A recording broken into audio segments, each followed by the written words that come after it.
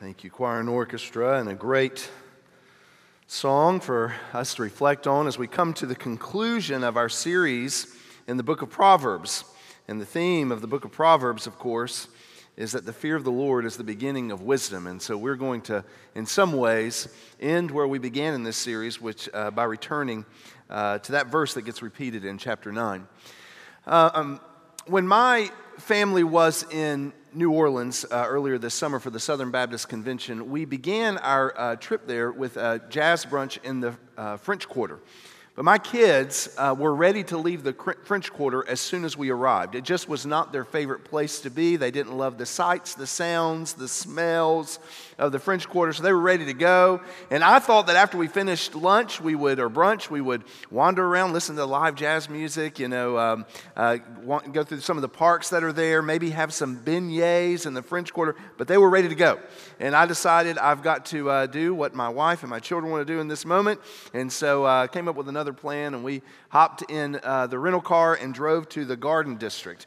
Now, the Garden District is a pretty spectacular place to visit. Of course, it's the opposite, I guess, of the French Quarter. It's a residential area with homes and streets that would probably remind you of Charleston, somewhere south of Broad. I mean, just these gorgeous, stately homes, incredible streets, stone walls, the wrought iron gates there. It's just gorgeous, and you can almost feel the history when you're walking around that area.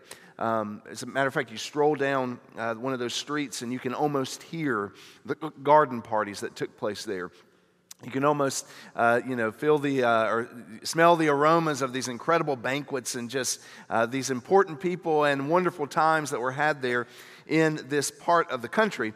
The historic streets are just lined with homes built for entertainment, designed to impress.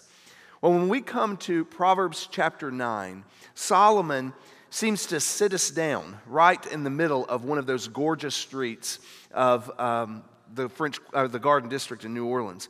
What we find on opposite sides of the street are two homes that are attracting everyone's attention. And one of those homes rises up higher than the rest of the homes on the street. It's stately, it's well appointed, it has this palatial entryway with these incredible marble columns that just it makes it the crown jewel of the block. And you would do anything to be able to enter this home, to be able to rub shoulders with the people that are there, to take in the beauty and the history that's found in this stately home. The aromas that come out from this home are, make it clear to everyone who's passing by that only the finest food is being served. And you notice on this particular day, there's a banquet taking place here, and you would do anything to enter. And all of a sudden, you hear from the front door the hostess, Lady Wisdom, standing there and calling aloud to everybody who would pass her by to turn down the driveway, to enter in, to come and sit down at the banquet. Be my guest. You're welcome. Come on in. And so that's what we see on one side of the street, but on the opposite corner is another home in Proverbs 9. It's definitely not like the stately home that we find where Lady Wisdom resides, but it's still a home that everybody's attracted to. The garden parties at this home are not like the ones across the street, but it's still designed to satisfy certain appetites. The event is not nearly as respectable as the one across the street, but the crowds still show up. There's a certain kind of pleasure that's found by attending or being a guest in this home. And on this particular day, there's this loud, noticeable woman standing at the door calling to everyone passing by, almost in competition with the woman across the street, saying, "Come on in, turn in here. We've got a place for you here." And so the big question that we're going to deal with as we come to the conclusion of the series is, which way will we turn? Which way will we turn? Which invitation will we accept? And the answer is really easy in theory, isn't it? You can say, well, we know what the answer is. We know what we should do. We know what we want to do, right? But knowing is not the same as doing. Just because we know what is best and right doesn't mean we do what is best and right in any given moment. In fact, if I'm honest this morning, and I will be, on any day, I can slip back and forth between that house on this street and the house on the opposite corner. I know what is best and I know what is good for me, but I still find myself drawn to the loud, boisterous voice calling to me from across the street, to throw caution to the wind, to do what feels good. Don't think about consequences. Think about yourself. Take care of yourself. Because like you, I was born with a bias toward folly. That's kind of what I'm bent towards, is towards folly. Theologians call that original sin. Our flesh is weak. I love to fly off the handle at the drop of a hat. I love to hold grudges. I love to waste resources, to not really consider consequences as I decide what I want to do in any given moment, the pleasures that I want to experience, the appetites that I want to satisfy. That's just who I am, if I'm honest with you. I'm complicated. And what is easy in theory, knowing that I should visit the house of wisdom, right, is never easy in practice. So I can preach the message, I can read the text, and I can realize that's where I should go, but I am always drawn in this direction. What you find when you study the Scriptures is reality. Solomon knew from his own experience the allure of that house of folly. He knew the consequences for going there, and he knew what it was like to be a young man venturing out into life and making decisions based on what feels right in the moment. That's why he writes Proverbs 1 through 9. His son's coming of age. He's about to wander down the same road of life that Solomon wandered down. He's about to deal with the same decisions, but he's got to decide for himself what he's going to do. And Solomon is the wisest man to have ever lived besides the Lord Jesus Christ. So he's putting pen to paper in order to help guide his son. To say, based on my experience, from all that I know, what I can see, what I understand and discern from my experiences in life and from the blessings that God's given me, this is how you should live. Well, when we turn to the book of Proverbs this morning, we're not just going to be reading words from some king to his son from several thousand years ago venturing out into life. What we're going to find in Proverbs 9 is God's words written to you. Words that are true, words that are right, words that are good. God desires for you to walk in wisdom. So he's preserved these words for you to guide you and strengthen you. So as we turn to Proverbs 9, let's remind ourselves we are all standing right now poised on the road of life with Lady Wisdom and Madam Folly, both calling to us from opposite sides of the street. And the real us, not me in theory, not me who I would like to present to you as I am, not me just on my best moment, but the real me is walking down that street. And the words we're going to study this morning are written to you in love from a great and glorious God who looks on you as a beloved child. And he wants to help you. He wants to speak into your life. He wants to help you avoid the train wreck. He's got your best in mind, and that's where he's writing to us. That's the way that he is writing to us. So, if you have your Bibles, and I hope you do, I want to invite you to turn with me to the book of Proverbs. We're going to be in chapter 9 this morning. As I said, we're concluding our series this morning. It's not because Proverbs ends with chapter 9. It goes on for several more chapters, but it ends the first part of the book of Proverbs. As you probably know, the book of Proverbs is primarily filled with these pithy, wise, memorable statements to kind of help in different instances in life. But the first 9 chapters are really an introduction to that. That's the rest of the book for the most part. And it's written as an introduction, and there are longer discourses on wisdom. So that's the part that we've been focused on this series, and that's what we're going to wrap up with today as we conclude this series. The last long discourse from the voice of wisdom in Proverbs. So look with me, Proverbs chapter 9, and we're going to read the whole chapter this morning, verses 1 through 18. Wisdom has built her house. She has hewn out her 7 pillars. She has prepared her food. She has mixed her wine. She has also set her table. She has sent out her maidens. She calls from the tops of the heights of the city. Whoever is naive, let him turn in here. To him who lacks understanding, she says, come, eat my food and drink of the wine I have mixed. Forsake your folly and live, and proceed in the way of understanding. He who corrects a scoffer gets dishonor for himself, and he who reproves a wicked man gets insults for himself. Do not reprove a scoffer, or he'll hate you. Reprove a wise man, and he will love you.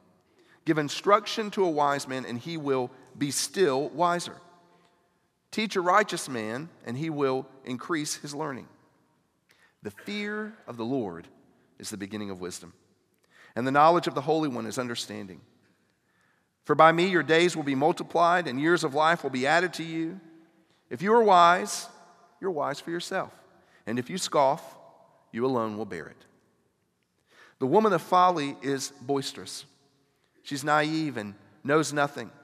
She sits at the doorway of her house on a seat by the high places of the city, calling to those who pass by, who are making their paths straight. Whoever is naive, let him turn in here. And to him who lacks understanding, she says, stolen water is sweet, and bread eaten in secret is pleasant. But he does not know that the dead are there, that her guests are in the depths of Sheol. Heavenly Father, we thank you for this opportunity to come before you in worship. And we thank you for the good gift of your word that is true, that is right, that is good. And Lord, now as we incline our ear to your word and to your spirit as you speak to us, Father, I pray that you would help us to hear your voice and follow as you guide us, as you shepherd us. Lord, I pray that you would speak in spite of me so that you might meet with your people. Point us all to the cross of Christ today. It's in Jesus' name that I pray. Amen. There are two competing invitations given in this chapter. Will you accept the invitation to wisdom's party, or will you accept the invitation to folly's? And if you accept wisdom's invitation, the text says you'll be made wise and you'll receive true life forever. But to reject wisdom is to accept folly's invitation, which leads not only to foolish living, but it also leads to a wrecked life that will ultimately perish. So the point of the message for us this morning is that wisdom demands a decision. And it is an either-or decision. It's either this way or that way. There's no third option. So will you choose this day to listen to the voice of wisdom, which we know is the voice of Jesus, or will you reject him? The message is choose wisdom. Choose Jesus today. Now, there are 3 paragraphs of 6 verses each in chapter 9. The first and the third mirror each other. They are both contain the invitations, one from wisdom, one from folly. And then in the middle of the chapter, we find this kind of discourse or this explanation. It's really one of those pithy, wise statements about why the scoffer is rejected from wisdom's banquet. So we're going to look at all 3 of these parts together. First, wisdom's banquet, rejection of scoffers, and then folly's banquet. So let's begin with wisdom's banquet in verses 1 through 6. Verse 1 tells us wisdom builds her house. Now, I think it's just important to point out that's a contrast to what we find later about folly's house. There's no indication that folly did anything. But wisdom has hewn out the 7 pillars of this house. Now, there's probably some sort of allusion here or symbolism here in the number 7 towards perfection or towards the days of creation. But I think in addition to that, it also indicates for us that this is a large home. This is a palatial home. It sounds a bit like a temple. It's got 7, glorious columns coming up in front of it. And so wisdom has not just been productive hewing out these columns that are standing in front of this home. She's been preparing a feast. If you read the text in the Hebrew, it says she slaughtered the beast. She's prepared the meal. She's mixed the wine, which means put spices in with the wine. So it's no junk food at this party. This is a true banquet. This is the event of the year. You don't want to miss it. Wisdom has set the table, and we find here in chapter 9, it's a good table, and it is ready for you. Ray Ortland Jr. points out that this table wisdom prepares satisfies every area of life. It's not just a good table where you can feel good about yourself because you've done the right thing. It takes care of you in your life. It puts you in good places and in good experiences. As a matter of fact, we have seen the goodness of the result of listening to wisdom in chapters 1 through 8 so far. In chapter 1, wisdom, we see, protects us from the evil one. It says, if sinners entice you, do not consent. Do not walk in the way with them. Keep your feet from their path, for their feet run to evil, and they hasten to shed blood. So when you listen to wisdom, you avoid the evil one. In Proverbs 2, we find that when one lends their ear towards wisdom, and wisdom enters their heart, wisdom brings with her peace. She brings with her every pleasant thing. So there is something good that comes out of this yieldedness to wisdom. Proverbs 3, we see wisdom brings financial blessing. It takes care of you in material ways. And on we see, chapter 4, chapter 5, all the way through. The table that wisdom sets is one that is pleasing to every area of life. It's beneficial to you to pull yourself up to this table, not just to feel good, or not just to say, I've sat down in the right place, I know it's what I'm supposed to do. You find blessing at this table in every area of your life. So table set, banquets ready, wisdom sends out her maidens, go invite, tell them to come and dine, and then what we find really in Proverbs, it's a book of wisdom. There's several books of wisdom in the Old Testament. But just like the book of Psalms, another book of wisdom, it's poetic. And Solomon has this poetic discourse here where he writes about an attractive lady he calls wisdom. But if we take the whole account of Scripture together, it becomes very clear to us this is a picture of Jesus. He is a wealthy and wise friend who has thought of everything we need, and he's provided it in full, and he said, come and pull yourself a chair up to this table. I want to remind you today, as we turn to the Word of God, that the greatest expert in the universe on you is Jesus. The greatest expert on your life in the universe is Jesus. He's not some idealist who is completely out of touch with reality. He understands reality in ways we could never comprehend. He has his mind fully wrapped around truth because he is truth. So he knows best the path that you desire to have and how you can actually build a life that matters, that brings you pleasure, that cares for you all the way to the very end. And he is better at building a good life than you ever will be. So this is a gracious thing that Jesus has invited us to the table. He invites us there today. So the invitation that is extended in verse 4, I want you to notice, the very first word of verse 4, it says, is to whoever. Now, I don't know how you perceive the Lord, but I imagine that some people would think the only people invited to Jesus' table would be the spiritual elites. It would be the people who've got it all put together. It would be the do-gooders, right? The most meek, the most mild, the most humble. That's who's invited. But the message that we find here in the text is it is to whoever. In other words, everybody's welcome. And his understanding of everybody is very informed. It's not just like one of those things where you say, well, everybody's invited. It's like, well, do you know about such and such? Oh, I didn't think about that. He knows. In fact, he says, whoever is naive, he says here in the text, to him who lacks understanding, he recognizes that those he's inviting are not perfect. He's fully aware nobody's perfect. So Jesus issues an invitation. Everybody's welcome to come. And he knows that among those who are invited, none of them are perfect. So perfection is not the prerequisite to gain entry to the Lord's banqueting table. Now I want you to notice what the result is. To come to this banquet, the one who accepts the invitation, it says there in verse 6, forsake your folly and live. Turn off the road, come into the driveway, pull up to the table, and you will live. He says, the naive, the one without understanding, he says, you can find life here. In other words, anything's possible. You might come to Jesus with all sorts of baggage, with a horrific past, or maybe you've heard these things over and over again and you've neglected and you've rejected him over and over again. You might have all sorts of regrets. You might have a bad reputation. There might be very little hope that you will amount to anything. But for the one who pulls up a chair to Jesus' table, anything's possible.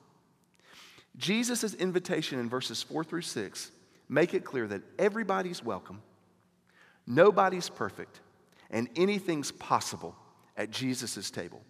Even you can find life with Jesus. Same invitation we extend as a church. Everybody's welcome because we recognize nobody's perfect. And with Jesus, we believe anything's possible. So everybody's welcome. Now, I want you to notice here what else is included in this invitation. Verse 6 says, forsake your folly and live. Accepting the invitation entails some sort of repentance, turning, to forsake folly, to turn off that path and turn onto a different path. And I want to be clear here, because it's not just turning from sin. I think that's what we think about. The repentance is just me. I have to turn from sin. And the truth is, if you have to turn from sin, I have really failed in that way. Because in walking with Jesus, I still hear the voice of the temptress. I still walk across the street to satisfy, to make myself feel good in all kinds of different ways, by telling people what I think about them, by harboring some sort of grudge, by wasting the resources I've been given. So it's not just turning from sin, it's turning to Jesus. That's what's happening here. He's saying, forsake your folly, turn to Jesus and live. And he writes, proceed in the way of understanding. So it's walking with Jesus. And what I know to be true is this: Jesus is still calling today. He is saying, turn in here, pull up a chair. And the stakes are high. He says, he connects it with life. In other words, life and death is on the line. And you can find life with Jesus, but to reject the invitation is to reject life. When Jesus was walking the earth, he told a story to illustrate what it's like when an invitation is extended by him, to come find life, and how people respond to that. In fact, how they come up with excuses. It's found in Luke chapter 14, verse 16. It says, but he said to him, a man was giving a big dinner, and he invited many, and at the dinner hour he sent his slave to say to those who had been invited, come, for everything is ready now. But they all alike began to make excuses. The first one said to him, I bought a piece of land. I got to go out and look at it. Please consider me excused. Another one said, well, I bought 5 yoke of oxen, and I'm going to have to try them out. Please consider me excused. Another one said, I married a wife, and for that reason, can't come to the banquet. Jesus is extending an invitation today. Oh, what's your excuse? I got to think it through. Maybe later. I've got other things I want to do before I do that. I've got more time. I'll take care of that at a different moment. It's dangerous to reject the Lord's invitation. In fact, in verse 24, Jesus says as a part of that story, for I tell you, none of those men who were invited shall taste my dinner. The application today is to accept Jesus' invitation. Turn down his driveway. When you come to Jesus, the real you, not just you trying to clean yourself up, the real you, all the baggage, all the complicated issues, not only will you become wise, you'll find life. Eternal life. Find life in Jesus today. So everybody's invited. But remember, there's this little part in the middle of the chapter that talks about the rejection of the scoffer. So how is everybody invited? What's happening here? So let's look at the rejection of scoffers, verses 7 through 12. When you read verses 7 through 9, it reads a lot like the rest of the book of Proverbs. Short, pithy statement, applicable in different settings, different moments. Because there's this wise saying here. This is what it is. The wise saying is, don't correct a scoffer, because in the end you'll get hurt and you'll be hated. Rather, correct a wise man, because he'll get wiser and he'll love you for it. Now, I'm sure we could kind of take that text and we could apply it in all kinds of different ways, right? We could say, well, that's why I don't need to talk to them about Jesus, because they're just a scoffer. They'll just reject. Or we try to figure out what the categories are there. But I'm going to tell you what I think the best application to this is. It's to start looking at yourself and say, am I the scoffer? The scoffer is the one who is never open to correction. It's the person who has it all figured out, has no need for wisdom from you or from God. And what we realize is that belief determines behavior. So a scoffer, one who feels like I've got no need for correction from God, is not going to sit at wisdom's table. Because to sit there would mean I have something to learn that I can't figure out my own. And the flip side of that is your behavior reveals what you believe. So the scoffer is ultimately not invited because the scoffer will not come. Scoffer, mocker, the one who thinks they have it all figured out. Now, are you the scoffer? Maybe ask yourself, do I get angry when I'm corrected? That reveals the posture of your heart. It's not just a personality problem. That's how we write it off today. Well, that's just how I am. Let me tell you about my personality type. If that's how you respond, It's a heart issue. There's something up between you and the Lord Jesus Christ. And so you need to start there. And you need to figure out, how do I humble myself before the Lord in order to allow him to freely correct me? Because I don't want to be the scoffer. What becomes clear in the text is the scoffer's rejected because the scoffer rejects the Lord. And we're reminded once again in the text that wisdom begins with the Lord. We have the theme here of the whole text in verse 10. It says, the fear of the Lord is the beginning of wisdom. What does it mean to fear the Lord? Well, I think first we have to begin, as I said weeks ago, is who's the Lord? Who are we talking about here? Who is he? Well, he is Yahweh. He's the one who sits above the circle of the earth, who stretches out the heavens like a curtain, the one who spreads them out like a tent to dwell in, he who reduces rulers to nothing, who makes the judges of the earth meaningless. That's who the Lord is. So to fear the Lord is to fear Yahweh, that God, the one who has no equal. To whom will you compare me, or who is my equal, says the Holy One. Lift your eyes, look to the heavens. Who created all these? He who brings out the starry host, one by one, and calls them each by name. That's who Yahweh is. That's who we are to fear. And to fear the Lord is not to live in terror of him. Now, we recognize he has all power. He could crush us in any moment. But that's not the fear that's spoken of here in in the book of Proverbs, or specifically in Proverbs 9. The best understanding of this fear is reverential love. It's to live in awe of the Lord. It's to respect the Lord. It's to be devoted to the Lord. He is all-powerful. And I fear him, but my fear is actually rooted not in his power, but in his grace. John Newton wrote that incredible lyric, "'Twas grace that taught my heart to fear."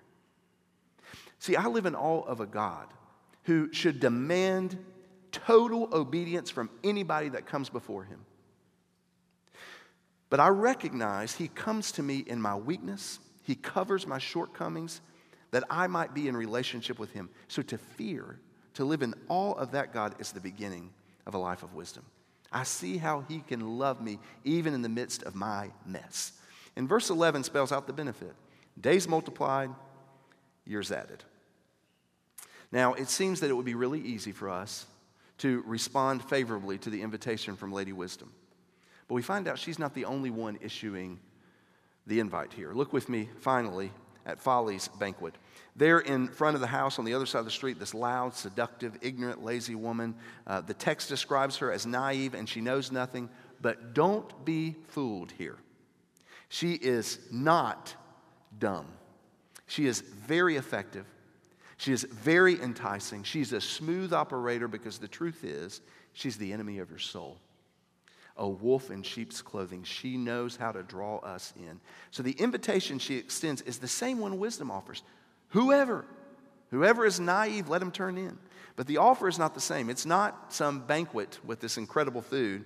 It's stolen water is sweet and bread eaten in secret is pleasant. There is something conspiratorial happening here, something illicit, something clearly wrong. Now, this stolen water alludes to the cisterns that we read about in Proverbs 5. It's suggesting some sort of illicit sexual activity, some sort of pleasure that's wrong, that we seek out in wrong ways. Now, taken at face value, it sounds like only the most deviant and wicked would accept that invitation. Be like, I can't think of anybody who would say yes to that. But if we're honest with ourselves, we know stolen water is sweet to us too, for a little while. But it will not satisfy. Our corrupt hearts are drawn to what is evil. I mean, we wish it weren't so.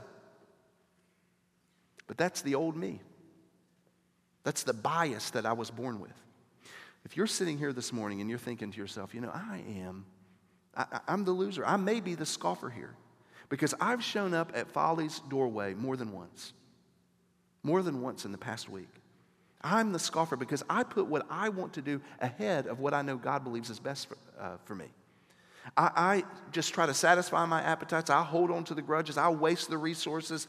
I just want to be lazy. I want to think about myself and never consider consequences. And I do that over and over and over again. I make provision for sin in my life. I carve out opportunities for me to step into temptation. Make sure that nobody knows about it, or the only people that know about it are those who would affirm it or say it's okay. And I reject wisdom's invitation on the regular to pull up a chair and dine with Jesus.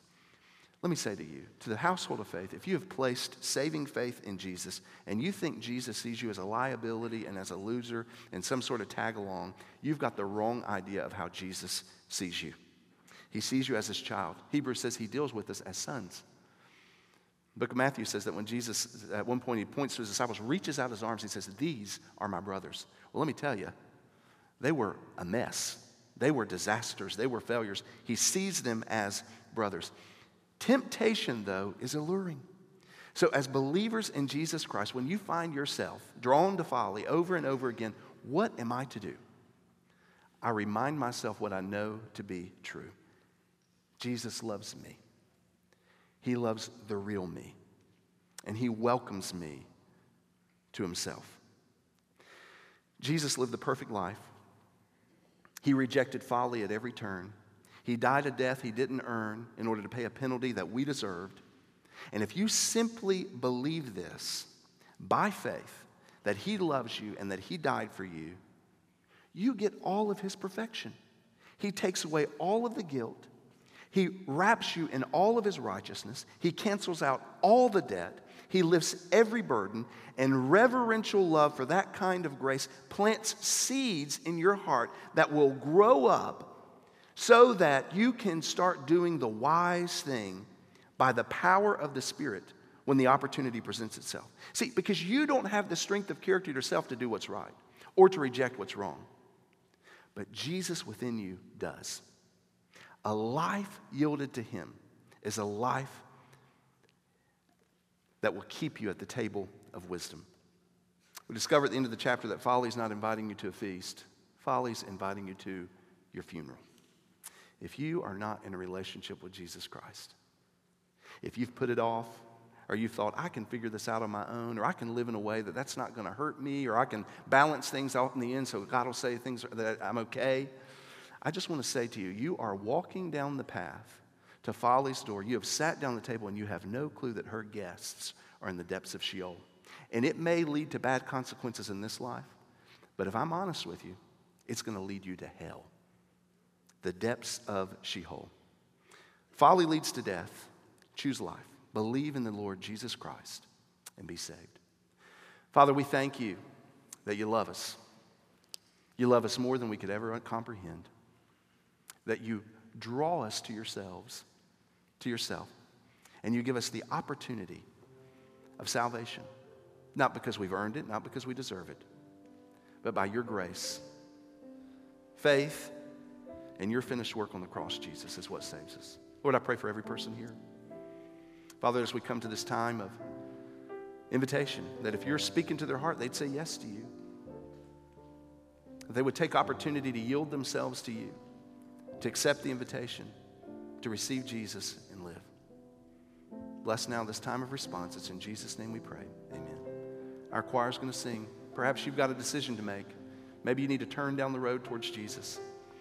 If you do and you want to make that public today, I'm going to be standing right down front. You can come talk to me so you can make a decision to trust Jesus today. Let me invite you to stand as our choir sings. You respond.